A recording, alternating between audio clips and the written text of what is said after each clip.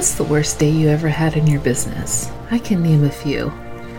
I was a 5-time award-winning entrepreneur who burned out because I couldn't give up control of anything in my business, whether it was because I thought I could do it faster or because I thought I couldn't afford it.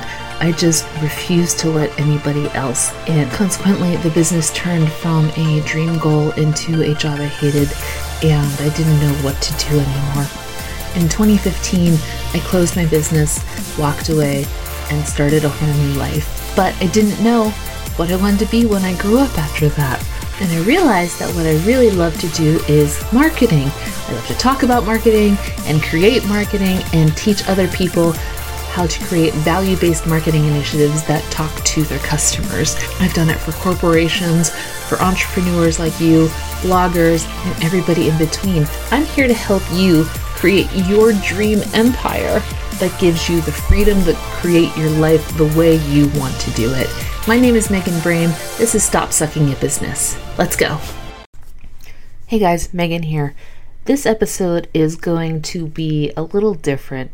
This is actually a reading of a blog post I have written because I want to make sure that I'm delivering as much valuable content to you as possible. And if you only know me from my podcast, then you probably don't know a lot about my blog and vice versa. So it's my goal to just make sure that I'm giving you as much value as possible. Hence this blog post episode.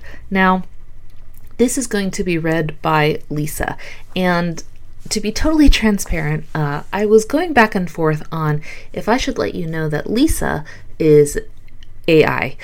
She is not a real person. She is artificial intelligence who reads these blog posts. But I figured that it would probably just be better to be transparent with you that this isn't a real person. This is an AI app, but I don't want that to, I guess, cloud your take of this information, because I picked this blog post because I thought it was really valuable and wanted you to learn it in this month when we're talking about similar things.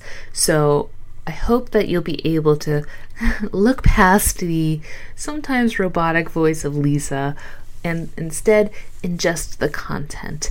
And I promise that we're going to get better with this and make it less choppy, but I figured that it was best to just be totally upfront and tell you that this is my content read by AI, and the goal is to just make sure that you're getting as much value as possible. So I hope that you'll be able to kind of, overlook a little of the details with her voice. Thank you so much. I will talk to you guys in our next episode. Continuing my last post about onboarding funnels, let's talk about what happens when someone becomes part of an email sales funnel. How to create an email sales funnel. What is an email sales funnel? This is a funnel directly tied to a lead magnet that is part of a higher ticket item. As an example, this would be used for a free webinar that ties into a course. How does it help my business? An email funnel keeps the relationship going after the free offer and ensures that they will receive more value, have more questions answered, and be pushed towards completing the sale. The anatomy of an email sales funnel.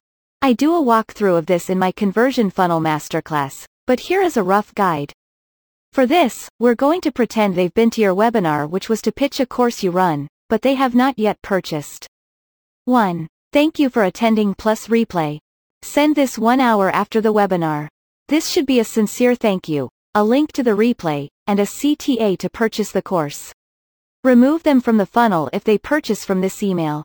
2. FAQ. Send this 1 to 2 days after. This is where you handle objections. CTA. Invite them to reply to the email with any questions they might have. If they then purchase the course, remove them from this funnel. 3. Story. Send this 1 to 2 days after. Remember that